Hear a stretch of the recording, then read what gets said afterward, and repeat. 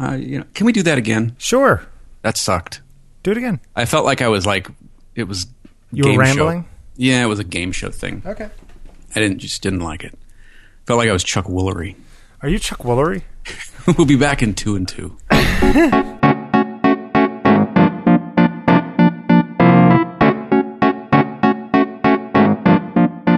Hey, welcome everyone to episode 9 of On Taking Pictures. This is a weekly podcast where we talk about the art as well as the science behind making images. My name is Jeffrey Sidoris from fadedandblurred.com, and with me, as always, is New York portrait photographer Bill Wadman. Hello, Bill. Hello, Jeffrey. How are you? I'm doing okay. Did you know that the iPhone is pretty good at making bootleg recordings at concerts? I did not know that. Number one, I don't really go to concerts much anymore because they're too expensive. I agree. I went to a free show last night of John Gallagher Jr. Do you know who this kid is? No. Have you watched the new Aaron Sorkin show? No, I've heard about it. Is it news something? Yeah, Newsroom? It's the Newsroom. Yeah. This John Gallagher guy is on the new show. He plays this like little executive producer kid. And he also won a Tony Award for being in Spring Awakening, and he was actually on an episode of you watched The West Wing, right? Sure. There was in season 4 in the beginning, Josh and Toby got stuck in the middle of Indiana, and this like little kid was driving around in a Jeep trying to get him back to the train. Okay, the Gallagher kid was the He's Jeep the driver? kid in the Jeep, yeah. Yeah. Anyway, okay. he's a singer-songwriter too, and he was playing at this Rockwood Music Hall last night, and I went, and it's free, so it's fine. But he doesn't have any recordings. Like, the kid doesn't record his stuff, which drives me nuts because his songs are really good. And so I just put my iPhone on voice record, the voice, what is it called? Is that what it's called? Voice yeah, recorder? the app that just comes with it? Yeah, and just stick it upside down in my shirt pocket. Huh. And it comes out fine. I mean, not like, record quality, but good enough that with a little bit of filtering, it is listenable. And when will you be making the live CD available? Yeah, I won't. But it's nice for my own memory, That's kind of cool. But he doesn't have anything? He doesn't even... No, it's really frustrating. He doesn't even have a real website. The best he's got is like a Facebook page or a MySpace page. It's really Facebook, awful. That's not a website. Exactly. It's like, dude, you could just record these songs once and there's like, 15, 20,000 teenage girls who would buy this stuff in a second. What is it? Is it kind of poppy? No, it's kind of a folk. He's sort of a folk guy. Okay. I'll send you some stuff. You'll like it. Like James Taylor? Yeah, but a little more modern. I'm a big James Taylor fan, though. I'd also like to say that I spent the last week with my nephew, Bert. And we tried to take some family pictures on Friday by setting up a tripod and a timer. And Bert's, 2, and my mother was down. So it was my mother and my sister. My father died a few years ago. So it was my mother, my sister, myself, and Bert. And I'll tell you, it is really, really difficult to take pictures of kids. So all of you people out there who take pictures of kids, my hat is off to you because that's impossible. He looked a little angry in the last one. Yeah, pointing. He's a very angry kid. No, he's not a very angry kid. He just keeps saying, no, no. It's like, Bert, I'm nowhere near you. What are you saying? No. Nice. He's a cute kid. Anyway, what do we got on the agenda for the day? A few things. The first thing I think is the Miami Heat owner. That guy. Come on. Okay, so the story goes that the owner of the Miami Heat is suing D-Bags, Mr. Puffinstuff. What's his real name? That's his real name. D-Bag Mr. Puffinstuff.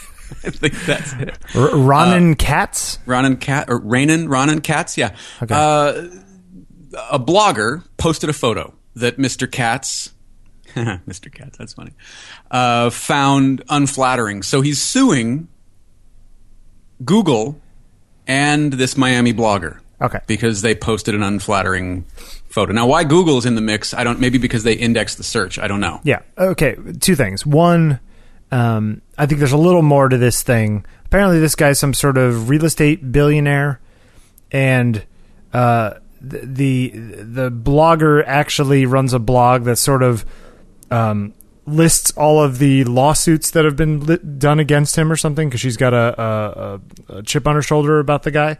Okay.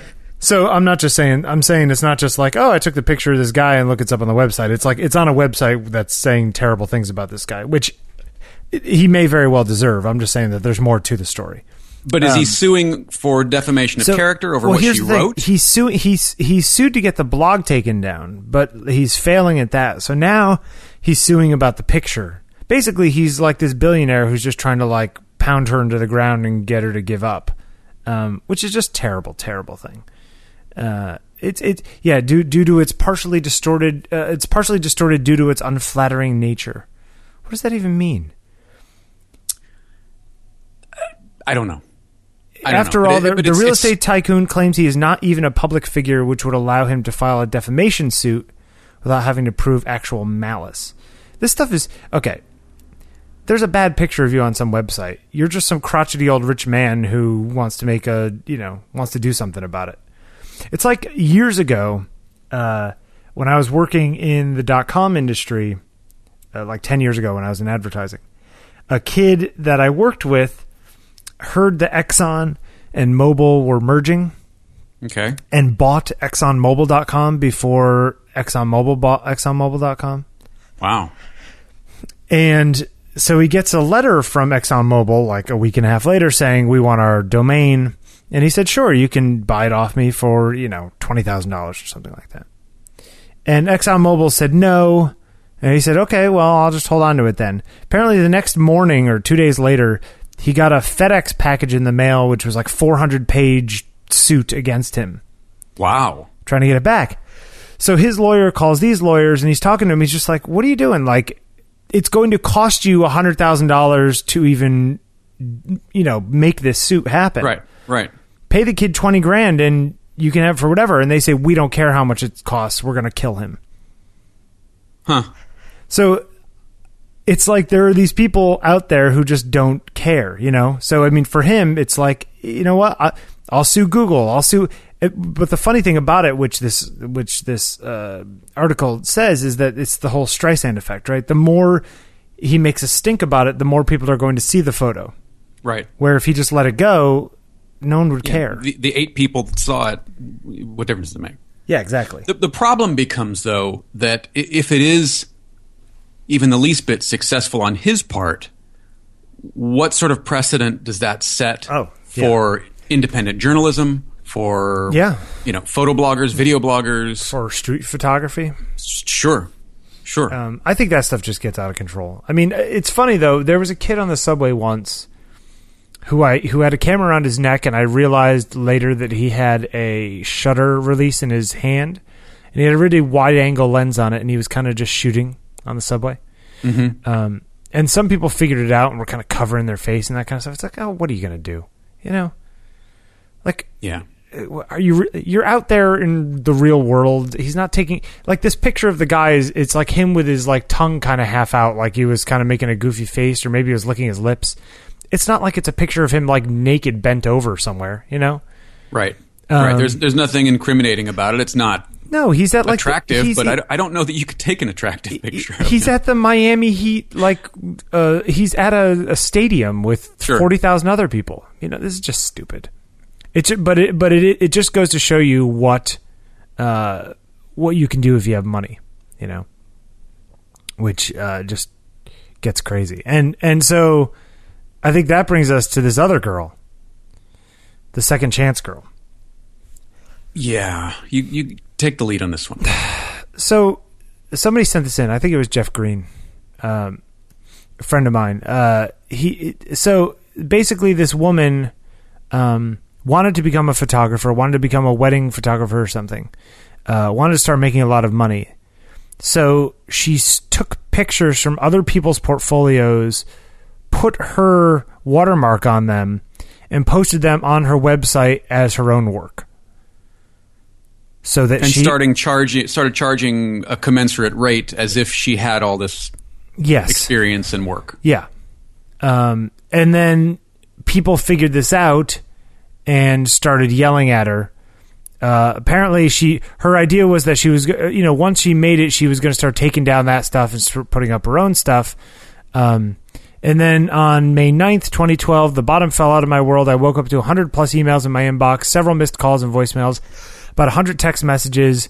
Quick glance to my phone. I knew I had been caught.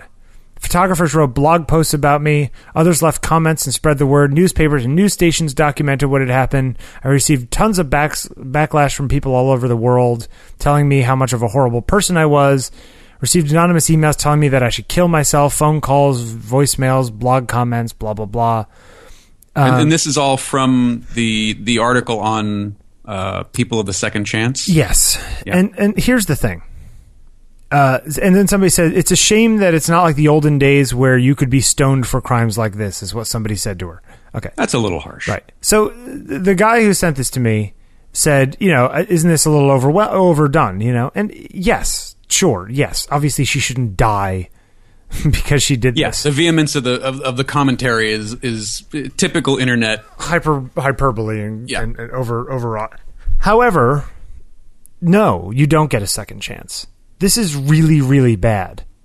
Like, you have lost all credibility in what you were trying to do, and you shouldn't get a second chance, because there are people out there who are really trying to do it on their own work and aren't stealing other people's stuff and trying to make it, pass it off as their own. She said in this, I felt like the scum of the earth, but still I continued. Well, you know what? You knew you were doing something wrong, and you kept doing it. So no, you don't get a second chance. Right. Not to mention that you're affecting the people whose work you stole. Absolutely. No, this is. I mean, you know what? Sure, try to make it on your own images if you want, but don't expect everyone to suddenly you can start all over again. Okay, you know what? Go take your own pictures and put them up. But right. But start from scratch. Yeah, exactly. But don't. Oh, it's so frustrating. And this is on some religious website or something. I don't know. So should she? Do you think she should have to return monies collected because they were collected based on that portfolio that didn't exist? Well, I think that the people who hired her, I mean, if they're not happy with their work that she did, or have the right to complain to her and maybe get some of the money back or something. I don't know. I just think that it's a really jerky thing to do, extremely jerky. Even when I've worked on stuff collaborated with other people, I always feel weird about putting it up on my sites. Even back in the day when I used to do advertising stuff, if I worked on a project with 3 other people and I did 30% of it, if I put it on my site, I always used to feel weird about that, Yeah, I mean, it's the degree that she went to, because she says in this article, in her apology, she says it wasn't just an image here and there either. I took complete shoots and blog posts from other photographers. Blog posts? Yeah, she was stealing blog posts. I even stole a blog post about starting a photography business. The saddest part is that the blog post gave advice like operate with integrity and respect your fellow photographer. Yeah, you're done. Go choose something else to do. You've ruined it for yourself. I don't know. I just this offends me on multiple levels. Mm-hmm. It's the Milli Vanilli, If anything, it's worse than Milli Vanilli. Somehow, because that's an act. Music. I mean, you could argue that music's always an act. You know what I'm saying? That it's sure. It's a performance, where this is you're going out there and providing a service, and you're lying about your credentials and everything. It's just, and not just I spent 2 years assisting for this person when really I only spent 1 year. Right. This is just basically making stuff up, and fake it till you make it's fine, but stealing other people's stuff, other people's blog posts, no, she's done as far as I'm concerned. But I'm Yeah, what do you guys think? Is the reaction harsh enough? Too harsh? Take a look at the link in the show notes and see what you think. I'd kind of like to hear from some of the listeners too and see. You know what it is too? Do that. Podcast at ontakingpictures.com. If you want to send us an email. But the thing about it is that she didn't just do one. She did it over and over and over again. And the only reason her entire site was built on other people's work. The only reason she wants redemption is because she got caught. Mm-hmm. And therefore, no. It's not like she did this and then she, cleaned up and said, I'm so sorry. All the people I worked with, I apologize. I'm going to split the money. I did this wrong. It's the only reason she did this is because she got caught, and therefore I'm not crying for her. I'm cranky. A little bit. Maybe a little bit. Okay, I'm a little cranky. But the comments are,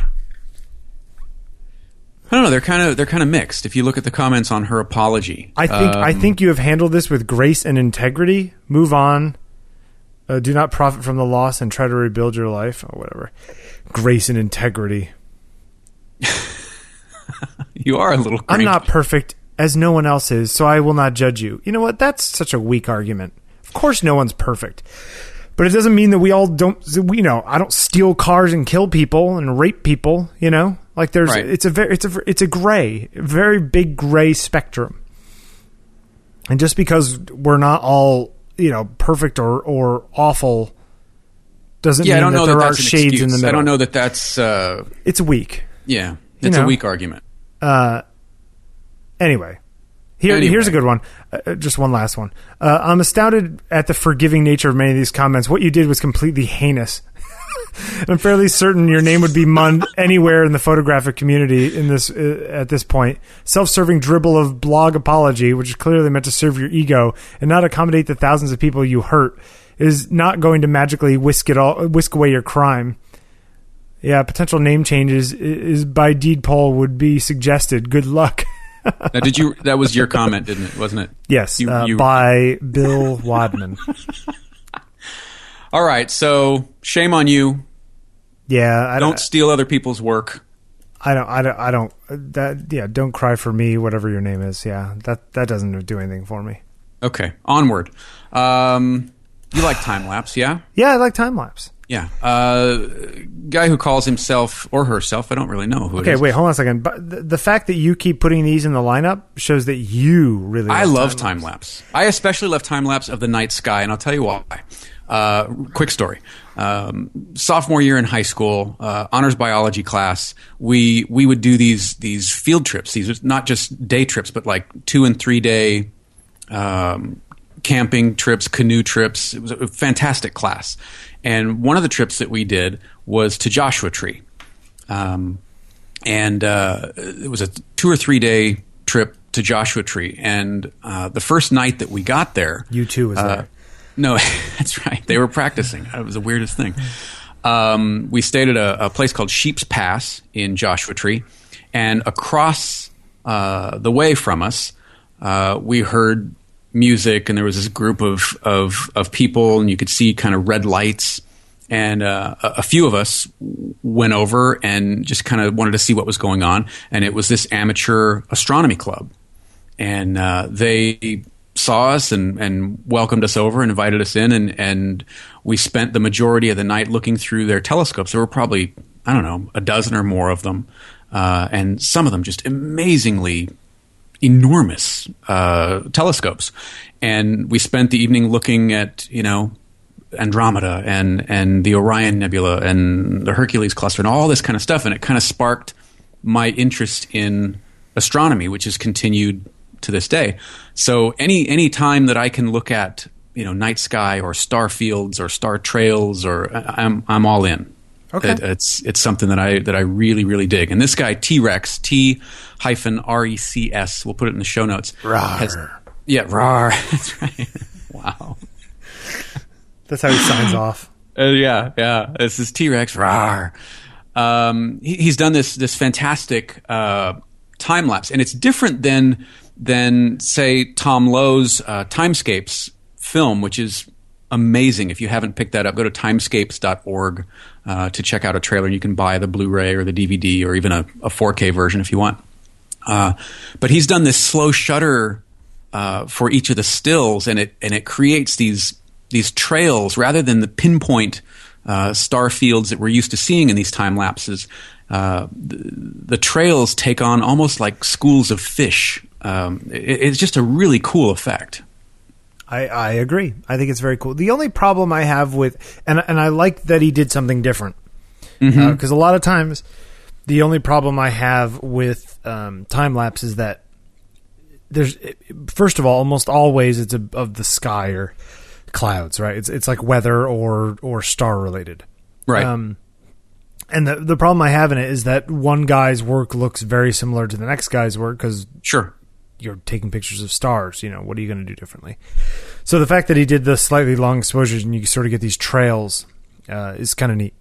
So yeah. He's also done some sort of typography and graphic design elements of outlining the constellations and sort of highlighting deep sky objects instead of just the background plates. So it's very cool. Check it out. I think it was kind of neat too how he put some of the locations like in the foreground, sort of J.J. Abrams style.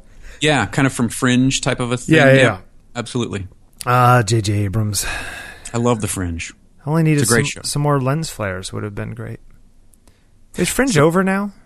One more season. I think it's a half season too, isn't it? Nope, full season. Oh, is it really? I don't know. Actually, no. I think it's a full season because they've got to wrap up the whole thing with Joshua Jackson and what is that? Sorry, Liv and Peter. Joshua Jackson. You mean Pacey? Pacey. That's right. I do mean Pacey. This is the best sex you're never going to have. Is that the greatest line? They just broke up. We just watched the episode where there was the court case and okay, no more Dawson's Creek. We're going to get called out for it again. You think? I can't believe you Dawson's just said Creek, that. Available on Netflix. Your Dawson's Creek thing is crazy. So last Friday, I had to go in and have a meeting with an art buyer at this ad firm, and I'm gonna do. Okay, before you get into that, explain for those that maybe are just getting into photography or just maybe going pro from me. What is an art buyer? What purpose do they serve? Why do you need one? They get in your way. They confound and frustrate. Art buyers are generally people at advertising firms. They're the people who hire outside artists to do work. So the creatives at the agency are working on an ad for, say, NyQuil, and they've come up with this concept of having a picture of a father holding his son who's got a runny nose or something, and it's they come up with some concept. They then need to find a photographer to take the picture that'll be in the official ad, and they usually bid out to a couple different photographers to see who can do it at what price and what all that kind of thing. So they're sort of the gatekeeper to the advertising money, which is really the only place where there's any money left in photography, other than weddings, of course. So they're the kind of people you need to be friends with. And so I had a meeting with one at this firm, ended up being two at this firm on Friday, and I had to bring in my portfolio and show them my work. And the reason I bring this up is because I thought it might be fun to talk a little bit about portfolios and choosing images and what you're trying to say and why and that kind of stuff. And now, I don't know, Jeffrey, do you have a hard time when you're putting pictures up on a site making selections? Yes, I do. I think editing and not editing in terms of post-processing or retouching or anything, but that skill of editing selection is a skill unto itself, and recognizing good work or not even good work, but appropriate work for the message. Yeah, is a skill in and of itself that a lot of people don't have. And as you get more and more images which are good enough to show people, but you got to cull it down to 50 or whatever, it becomes even harder. And then what are you trying to say? Are you trying to show that you have range? Are you trying to show that you do one thing really, really well? And that might be different for different people that you're meeting. It may be that the people, that you meet want to see that you have some concepts in your own head, and then other people want to see that you can follow direction. It's a very, very difficult thing. Has that changed since you kind of first started shooting professionally? I mean, I remember people used to have just a book. You'd have this is my book. Yeah, and they still do have their book. But is it tailored more toward the specific meeting? rather than just having the one selection of photos that you show people? Well, that's part of the argument, right? Is that for some people it is, and for some people they say, no, this is my work, and if you don't like it, the next guy might, and I'm not going to try to catch up with the mouse running around the room. I'm just going to sort of stand here and wait for it to come to me. You see what I'm trying to say? Sure. Sure. Because some people, no, you're never going to please everybody. You're never going to make everybody happy. You're never going to show your work to people and have everyone like it. So there are people who say, oh, you should do research and you should tailor your work to the specific person. That all kind of feels not fake to me, but feels disingenuous, How so? Because ultimately you're going to be working this person and it feels dishonest to sort of... I may be wrong in this, but to me, it's your work is your work, and you should show them what you want to show them and not worry about trying to tailor it to exactly what they want to see. It feels like pandering to me. Okay. And I don't like that. So I go with a mixture of, in this case, I went with a mixture of prints from my more conceptual portraits and then my more straightforward portraits and studio work and some editorial stuff to show that I can pretty much shoot anything that involves people. And I also chose to bring prints. There's a question whether books are good, prints are good, whether people want to see stuff on iPads. And there's another whole thing, right? There are some people who want to see it on a screen. There's some people who want to see it in print. There's some people who want to see it in a book. They don't want to have single prints. But I went back and forth and I decided, you know what? I'm going to bring a box full of prints. And I brought, I think, like 40 or something prints. No, what made that decision? What was it? Was there something that was it the tactility? Was it going back to the objects that we talked about before? Why did you go print instead of just bringing in an iPad and sliding that across the table? I think that prints do. I mean, I think the iPad is kind of small, especially for the kind of work that I want to show. Not that my prints I was making are that big. I think they were like an 11 by 14 paper. The iPad feels a little small to me, and it's very singular, like one person. Okay. I don't know. I think an iPad is fine for some people. I didn't. In fact, when I walked out the door, I was like, I should have brought the iPad because I had a lot of these pictures on there. Mm-hmm. I think you also, by printing, you're also limiting the thing. You're not overwhelming them with 400 million pictures. In the portfolio folder on my iPad, I think I have 200 pictures. Okay. And what was the selection you ended up bringing? 40. Okay. Prints. And so I showed up. I said, do you mind if I brought prints if you don't mind? And there were two women there, and I just pulled out I had a box of prints, and I pulled it out and I just cut it in half and passed them half to each, and they flipped through them, and then they swapped and they flipped through them. I also brought some books of like my motion stuff and drabbles. Mm-hmm. Did you end up sleeving them? I know you were kind of wrestling with that. I had them in sleeves until the morning of, and then I took them all out of sleeves because I figured, you know what, if they get a little dirty, they get a little dirty. These are not official prints that are signed and whatever. Like, yeah, it probably cost me $150 to print them, right? But I'm not going to go crazy about it. I mean, part of the reason I brought prints as opposed to a book is that Adorama screwed up my book last week or 2 weeks ago. Yeah, did they ever make that right? Real quick, did they make that right? Yeah, they were the woman said, "Oh, the customer service people will get back to you." Week went by, I didn't hear anything, and I wrote a nasty email, and the guy called me back, and they gave me my money back, or gave me my credit back, which was the funny thing because I was making the book because I had credits from winning a competition with them. He apologized and gave me my credit back, so I got to redo that. But in the meantime, I didn't have anything to show these people. But I kind of like the prints thing too, because you can easily add and subtract. I can swap things out. How do you go about? If you want to tailor it, you could tailor it. How do you go about whittling it down? I mean, you're talking about the editing process and how important that editing process is. Hopefully, if you're a photographer, you're able to recognize good pictures from not so good pictures, but recognizing what's appropriate as I said before, that's something else entirely. Yeah, no, absolutely. I tried to choose a selection of my pictures that give, funny enough, that give a portrait of my work, an overarching. I want to find things that say that I took this picture. I want to find pictures that have my look to them. Mm-hmm. So are you basing your decision on the artistic quality of them? Are you basing it on technical? Like, I want to show one light. I want to show two lights. I want to show natural light.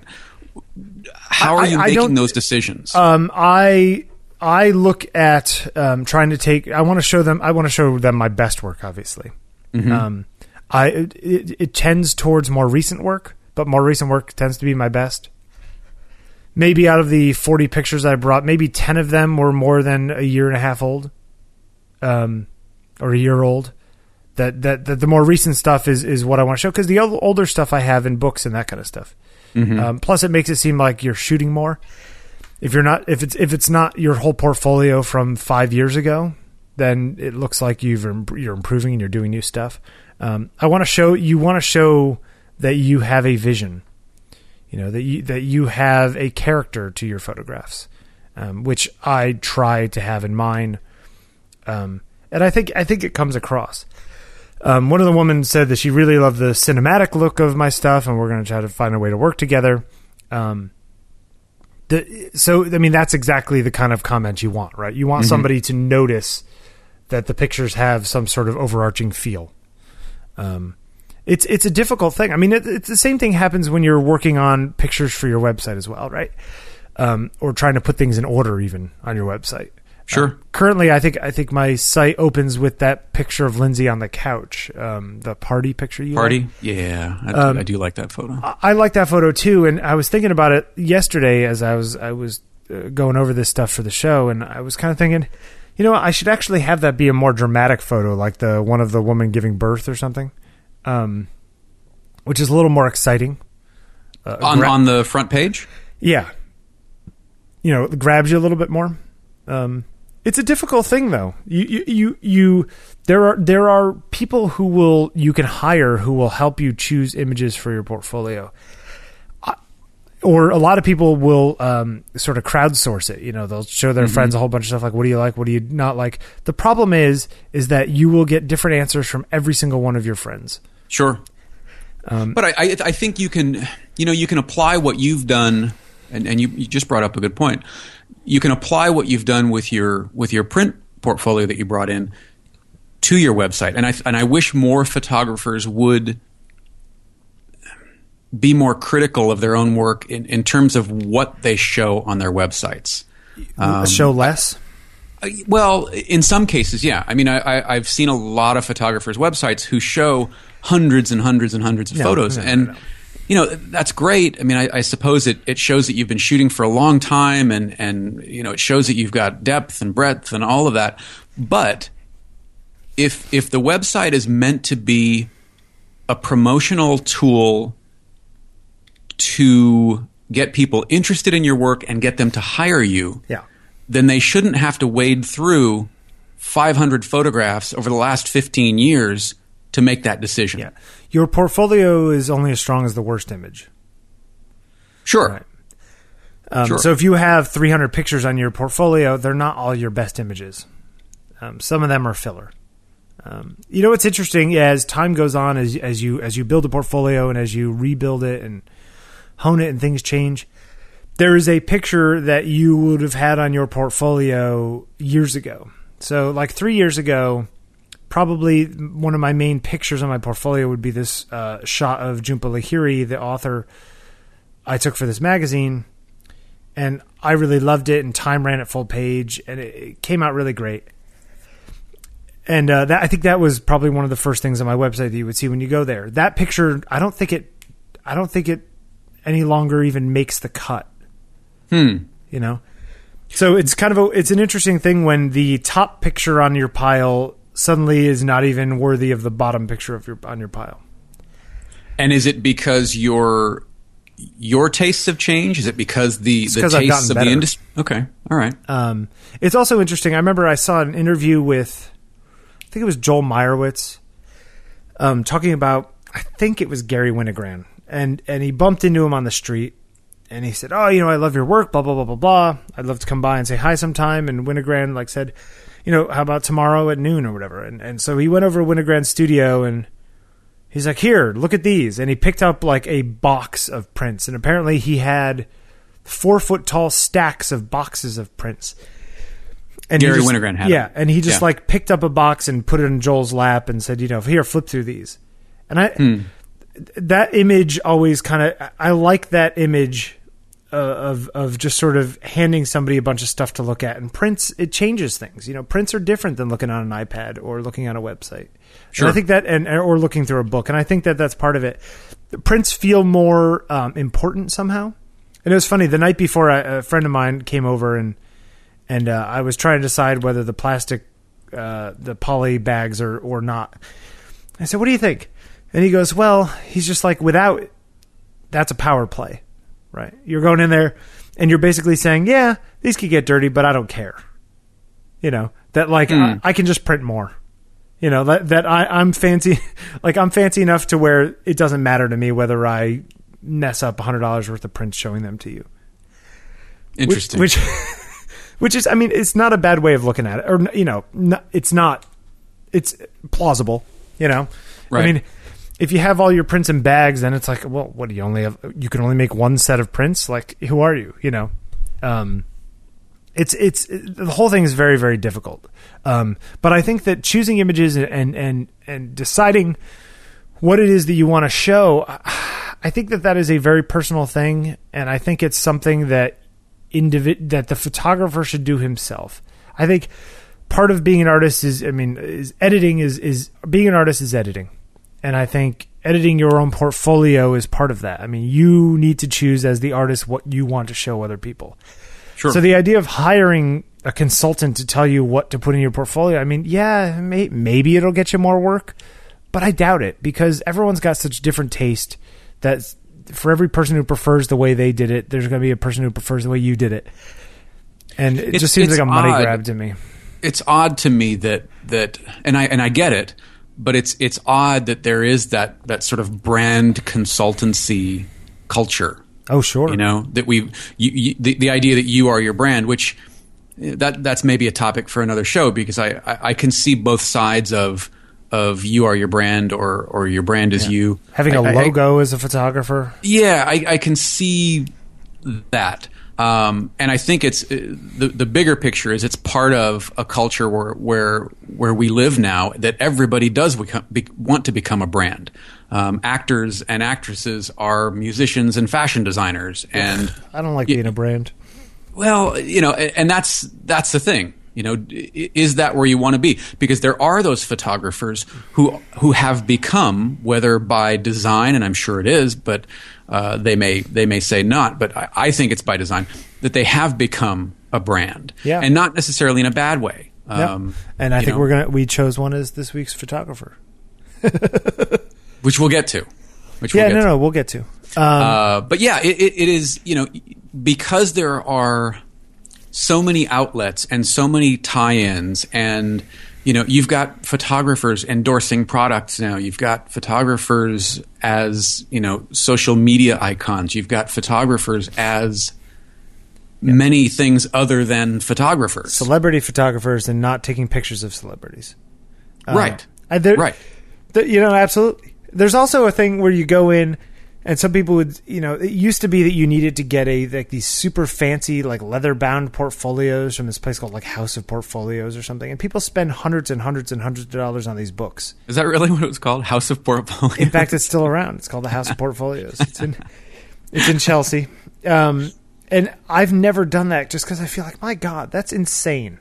This place is totally gouging. And then some people say, well, you don't look professional enough with the thing. And I think, you know what? I think my prints look professional enough, and I think that my work speaks for itself.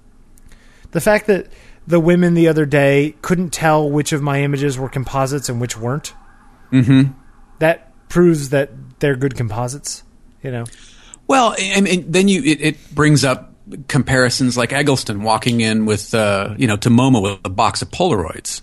Yes, which and saying, will never, ever happen again. Flip through this. You know, it was about the feeling of the work. Yep. And, you know, we posted something yesterday on Fade and Blurred. It was a set of photos that I came across by a woman named Marguerite Baker Johnson. And the set is called American Life, and maybe we can put a link to it in the. Did you look at this? I don't think I have. I was about to go take a look. It's on the front page. Your website is faded. I'm just kidding. Wise guy. There's nothing inherently, you know, extraordinary about any of these photographs taken individually. But as I say in the post, taken collectively, they paint a picture of a life that no longer is. They show us a version of America that we reminisce about, that we think we kind of know about from our parents or grandparents, but we ourselves have never really experienced. And there's something about that I find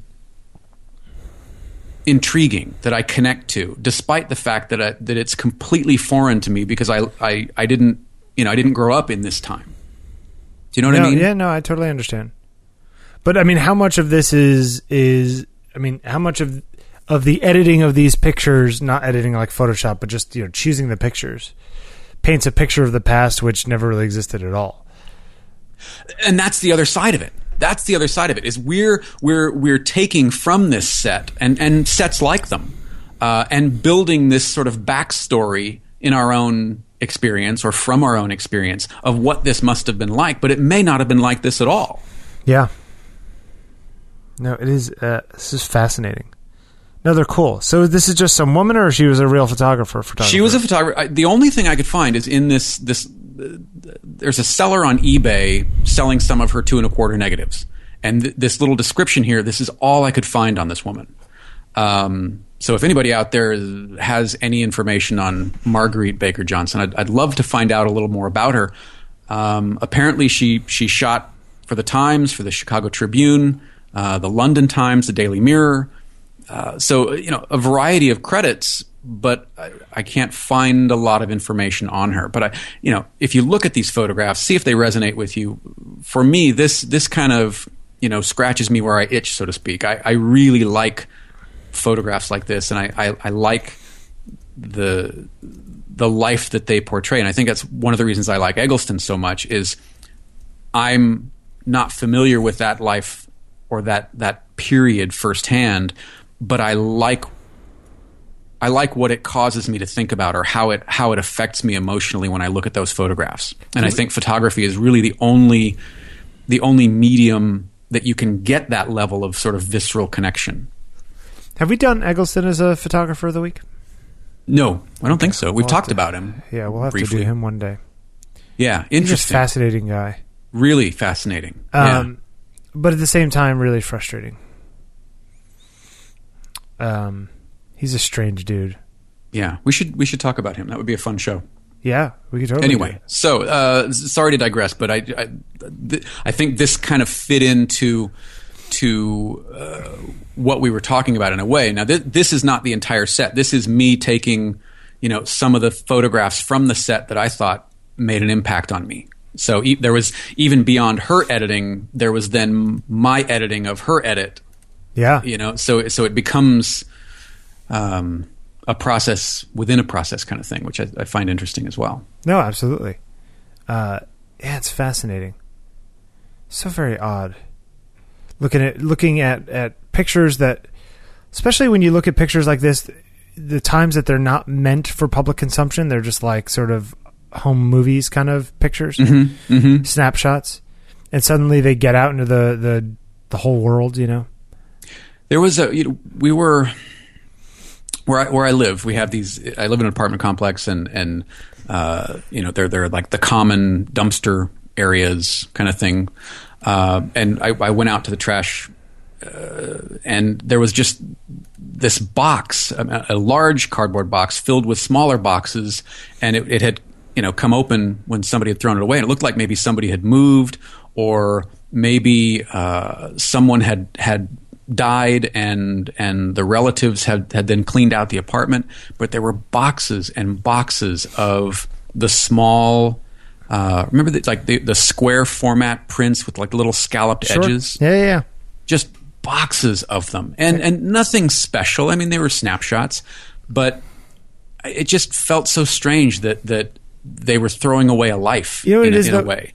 Nothing special, but something special to the people who were in the pictures and the people who took the pictures, which is the crazy thing about photography. I mean, it might be a terrible picture, but it might mean something very much to, a parent or a child or a partner. Mm-hmm.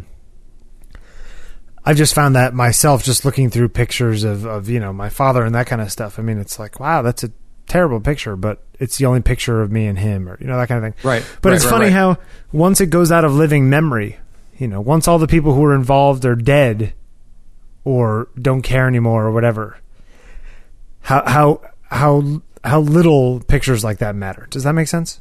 No, it really does. I find myself trying to build stories. I mean, I stood there for a little bit and kind of looked through them and tried to get an idea of who this person was in the 10 minutes or 15 minutes that I was sitting there looking through this person's pictures. But again, that's, I think, the power of photography is it can draw you in despite not knowing anything about the subject. It inspires.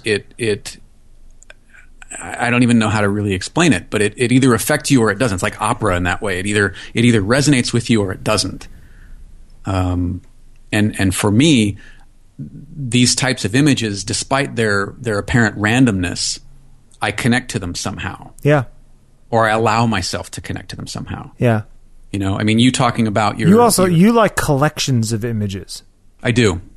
Yeah, I do. Where I tend towards single images. That must make it very difficult for you to assemble collections of my own work. Yeah. But I mean, because you're singling out images as, wow, I really like this, but maybe paired with this other image, not so much. Yeah, it's tough. Yeah. But I kind of want to see each individual image as an object as I try to think of them as each one is equivalent of a painting. Mm-hmm. And should have a commiserate amount of time spent looking at it, Mm-hmm. It's funny when you see somebody and they're going through your book or your pile of images and they're flipping through and they stop on one, but they flip right past another. And maybe that other image was the one you wanted them to stop on. Exactly. Yeah. But that's how it works, right? You never know where it's going to go. Sure. Hey, we should do our sponsor. We should do our sponsor. They are very cool to us. Red River Paper is our current sponsor. Aren't they in Dallas? They're in Dallas. They are in Dallas, and I used Red River Paper to print all the pictures of my portfolio. What did you end up using? Did you use the semi-gloss? What is it? Polar satin? Is that what it is? I love the Ultra Pro satin. Ultra Pro satin, which is actually the less expensive satin. There's a more the Polar satins, I think, are actually Polar Luster. Mm-hmm. Polar satin. Those are actually more expensive, but the Polar ones tend towards more blue. See, that's the thing about paper is that people think white is white, but it's not. It's not. There's a very drastic. I mean, if you put them next to each other, there's a very big difference between a lot of paper's whiteness. Right.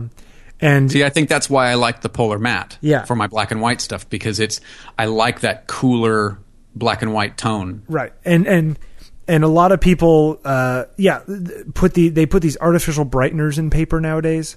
Mm-hmm. What do they call them? Is it like BPAs or something like that? Optical brighteners. There you go. Which actually makes it tends it towards blue, less warm, more cool kind of feeling. I personally like things that are a little bit more warm, which is why I go for the Ultra Pro Satin, because it's a little warmer. But yeah, so I printed them all on the Red River, and it looks great. Nice. In fact, I ordered that other box, which I've actually cracked open and started printing on. So I just love their stuff. We need to get some of their fine art paper and see how it is. Because we like the matte and the luster. I would love that. In fact, you know what you should do? You should print out a copy of Party and send it to me so I can look at it. Yeah. and put on my wall. If you could sign it too, just so I know who took it, that would be great. Yeah, because it'll get confused with all the other prints I get every week. So yes, so if you could hook that up, that'd be awesome. Well, you know what? Maybe what I'll do is I will order for $12.99 a sample pack of their papers, and I will get some of their fine art paper, and I can try it out. Yeah, there's I think there are two or three. It's out of reach, but I think there are 2 or 3 of each sheet. In the sample pack, so you can kind of see what you like. And there are textured papers or smooth papers or hot press or cold press for you artists out there. I think if they sponsor us next month as well, I think what we should do is, I love the 10% off purchases, but let's see if we can also get them to lower the price on the sample kit. Yeah, or maybe send us some to give out. Yeah, that would be fun. We'll have to do that. But for right now, go try it out. Red River Paper, they're great. If you want to, if you print and you want to spend a little less money but get better paper than you used to, give these guys a shot because their product is really, really good. It's as good as any of the big name brands that I've used. And you can get their sample pack for $12.99. If you go to redriverpaper.com/OTP, that's on taking pictures. You'll get a little landing page where you can order this kind of stuff. And if you use the promo code OTP at your checkout, you will get 10% off your order through the end of the month, which is not that far away. No, and it brings it down to about half price of what you're going to pay for like Epson or HP paper. Yeah, it's really good paper. In fact, you know what I'd like to try that I haven't yet? Which? Their metallic paper. Ah, metallic. You like the metallic thing? I like metallic, like for Nikki's work. She does a lot of, for those of you who don't know, Nikki does macro florals and very, very close up of flowers and plants and things like that. And her work looks amazing on metallic paper. Man, I should start printing on metallic then. It really makes colors pop. But what you have to be careful of is if there are areas of either white or very, very light areas, they're not going to be white because the coating on the paper gives it kind of a, not quite a pearl in terms of the, what would it be, diffraction of color. But it does have kind of a opulescence. Or almost like a very dull pewter kind of quality to it. You know what I mean? You know what I printed once is a black and white picture on metallic paper, and it came out pretty cool. It's really contrasty, but it also has a little bit of a pop to it. Yeah, and metallic paper is usually pretty expensive. Yeah. Here, I'm looking at their page here. You can get 13 by 19, a box of 13 by 19 for less than $50. Which is what, 20 slices. Yeah. Okay, that's not bad. No, that's a good price, and that's a big print. 13 by 19, that's a big print. I know. It's funny doing the portfolio. I did 11 by 14. I kind of wish I'd go even bigger, but it gets exponentially more expensive the bigger you print, unless you have one of those giant printers like you do, where you're buying the ink by the barrel. That's right. What is the old adage? Never pick a fight with somebody who buys ink by the barrel. That is the old adage. I think it's Irish.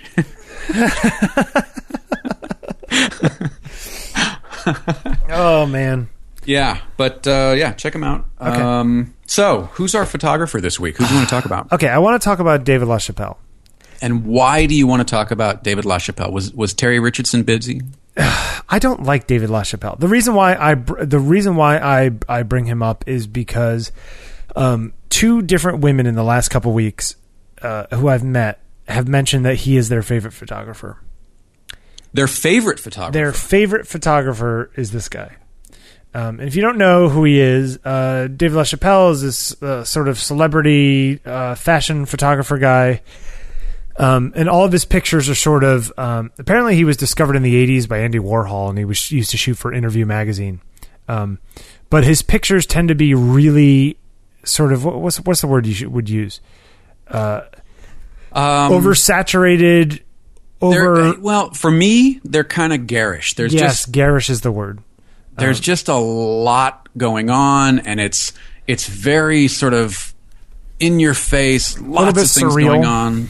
It's sort of that hyper real. Yeah, but some of it's like that crazy fashion where it's like, big giant poofy things on people's heads and fire coming out of places and fire coming out of places. There's like lots of pictures with fire. You know what it is? I tend towards more subtlety in my own work, and I know that doesn't mean that I can't like somebody who is unsubtle. No, but his work is very bold. Yes. And I find it garish, and I find it... I don't like it very much. Supposedly, he's a very nice guy. He's like this very quiet gay man. And so, I mean, I'm not disparaging him as a person. Now, why do you think he has achieved the notoriety or the level of... I think people like garishness sometimes. I think that it's bigger than life. A lot of the stuff that he does. I think that a lot of it, and this is a really misogynistic statement, but I think a lot of his pictures speak to women more than men in some ways. Because, I mean, they're very like kind of accessory fashion-y, crazy stuff, boom boxes and roller skates and that kind of look. Sure. I personally don't think that they're lit particularly well. But who am I to judge? The reason I bring it up is that I just find it fascinating that two girls that I've met in the last week have said that he's their favorite photographer, and he's always been one of my least favorite photographers. And least famous, really famous photographers. What do you think?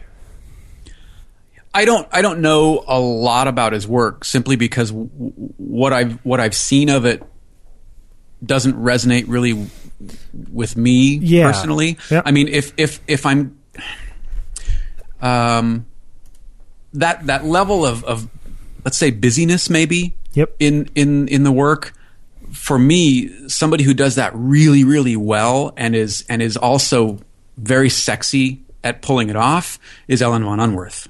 Okay. So that level of sort of over the top party atmosphere, I don't know. It doesn't resonate with me. I like something that's got a little more subtle style and that's a little sexier to me. Yeah, sure, absolutely. And I think it's a little oversaturated too. I mean, it's not just saturated; it's like garishly saturated. We keep using that word. But I don't understand the draw of like we talked about it earlier. I don't understand the draw of Terry Richardson either. I think his work is very. I mean, his has a very, hats off to him for doing it. Sometimes his has he is like sort of the minimalist La Chapelle. But it's that same kind of harshness. Yeah, and maybe it's the on-camera flash, or maybe it's because he kind of walks around with his contacts and his flash off to the side there, and everything has a harshness to it. And for the people that like that style, they are probably two of the best people at producing that style. Yep.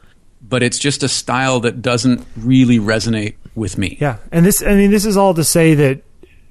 When we bring this up and we're critical of somebody, that doesn't mean that you can't like it or that he's not a good photographer. I mean, he's obviously a very good photographer. He's a great photographer. I just don't particularly like the work. Obviously the guy can shoot and he gets crazy assignments and better stuff than I get. It's just interesting, the stuff that speaks to some people and doesn't speak to others. Yeah. I mean, it's the sort of difference between, I mean, you look at say his shoots of Lady Gaga and what I think you that's get a from terrible picture. The one with the bubbles.